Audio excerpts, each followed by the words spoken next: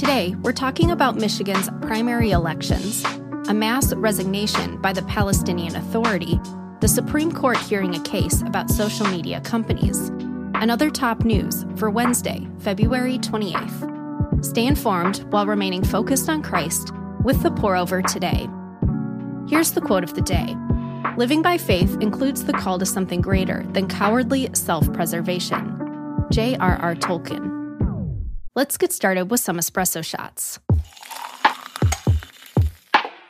Both Trump and Biden won their party's primaries in Michigan yesterday, as the first major swing state cast its votes without any surprises. Biden did face some ripples in the Great Lakes state. Some Democratic voters checked the uncommitted box in protest of President Biden's support of Israel and opposition to a ceasefire in Gaza. The push, backed by Representative Rashida Tlaib, former Representative Andy Levin, and the mayor of Dearborn, came primarily from southeastern Michigan, where 55% of residents are of Middle Eastern or North African descent. Speaking of uncommitting, RNC chairwoman Ronna McDaniel will resign after Super Tuesday to allow the party's next nominee to select a chair of their choosing. McDaniel was selected for the role 7 years ago by former President Trump, the party's presumptive nominee, who has been endorsing a leadership shakeup.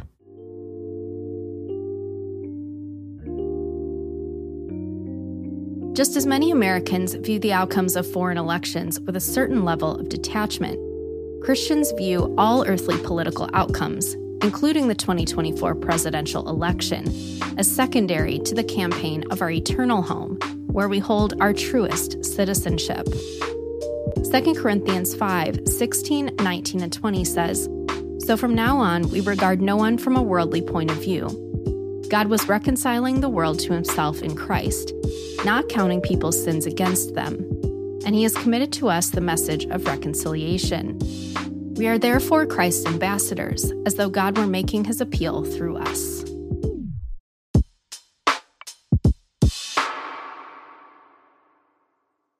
The Prime Minister of the Palestinian Authority and his entire cabinet stepped down on Monday. The Palestinian Authority, PA, was created in 1993 to govern the West Bank and Gaza Strip temporarily. However, without a lasting agreement between Palestine and Israel, the PA has remained in charge of the West Bank, and Hamas seized Gaza in 2007.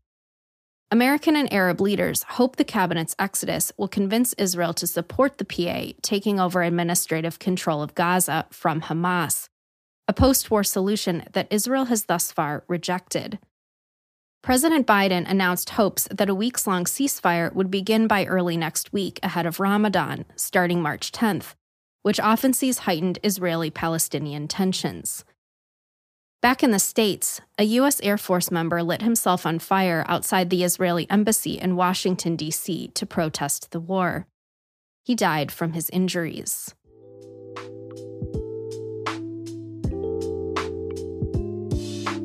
War and the evil it exposes are a terrible reminder that the world is not as it should be. Seek peace where you are and trust that the Lord will end all war in his perfect timing. Psalm 46, 6, 7, and 9 says, "Nations are in uproar, kingdoms fall, he lifts his voice, the earth melts. The Lord Almighty is with us, the God of Jacob is our fortress. He makes wars cease to the ends of the earth."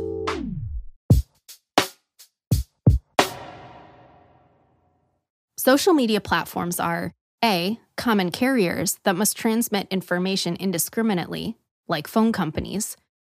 B, publications with the right to editorialize, like newspapers.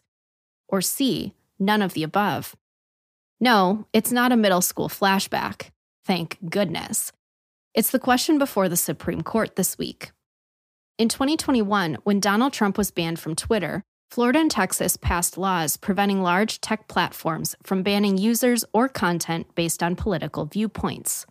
Representatives for the platforms sued, saying the First Amendment prevents the states from dictating what or who private companies allow on their platforms. Conflicting lower court rulings brought the test to SCOTUS's desk on Monday. Justices expressed concerns about both sides' arguments, and a final decision is expected this summer.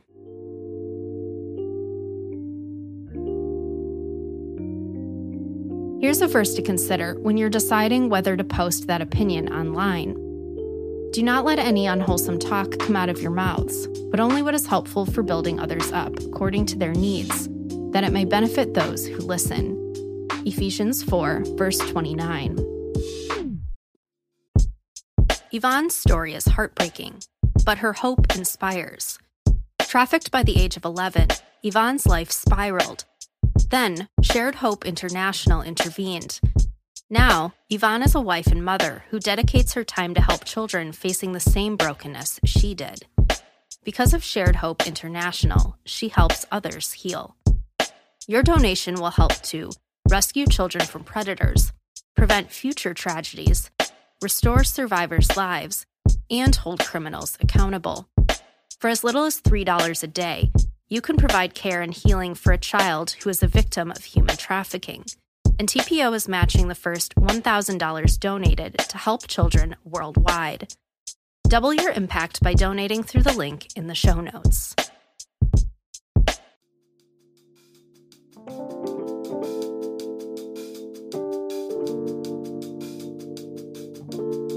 In other brews, here's the rapid round of updates. Another government shutdown is looming. Unless a measure to fund the government or extend current funding on 4 spending bills is passed by Friday, a partial shutdown will begin Saturday. The second deadline is a week later. Bipartisan congressional leadership met with the president yesterday and emerged seeming optimistic, though the solution may be another stopgap. Maybe Hungary was just hangry, but it dropped its opposition to Sweden joining NATO, clearing the way for the Swedes to become the 32nd member of the alliance. Sweden applied alongside its Nordic neighbor Finland in 2022 after Russia's invasion of Ukraine broke both countries' long-standing postures of military neutrality. The widow of former Wall Street financier David Gottesman is taking on student debt the old-fashioned way, big-time charitable giving. Dr. Ruth Gottesman, former professor at the Albert Einstein College of Medicine in the Bronx, just donated $1 billion, the largest donation to a medical school in U.S. history, to cover tuition for all students, forever. In a major breakthrough for food allergy treatment, a study found that an asthma drug can protect children from severe reactions to nuts, milk, and eggs. After 4 months of taking the super easy-to-pronounce drug omalizumab, 67% of participants were able to eat 2 to 3 peanuts without a significant reaction. The FDA approved omalizumab for allergy treatment earlier this month. The Federal Trade Commission is suing to block the $25 billion merger of grocery giants Kroger and Albertsons, saying the deal would lead to higher prices on everything from cheese to Cheerios.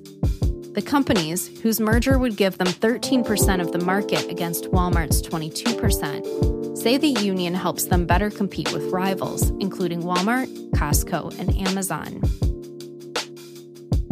And that's all we have for today. Thanks so much for listening. If you're listening on the Apple Podcasts app, give us a 5-star rating and drop a review. If you're listening on Spotify, give us a follow and hit the notification bell to never miss a new episode. We appreciate your support and hope you have a great day. We'll see you on Friday.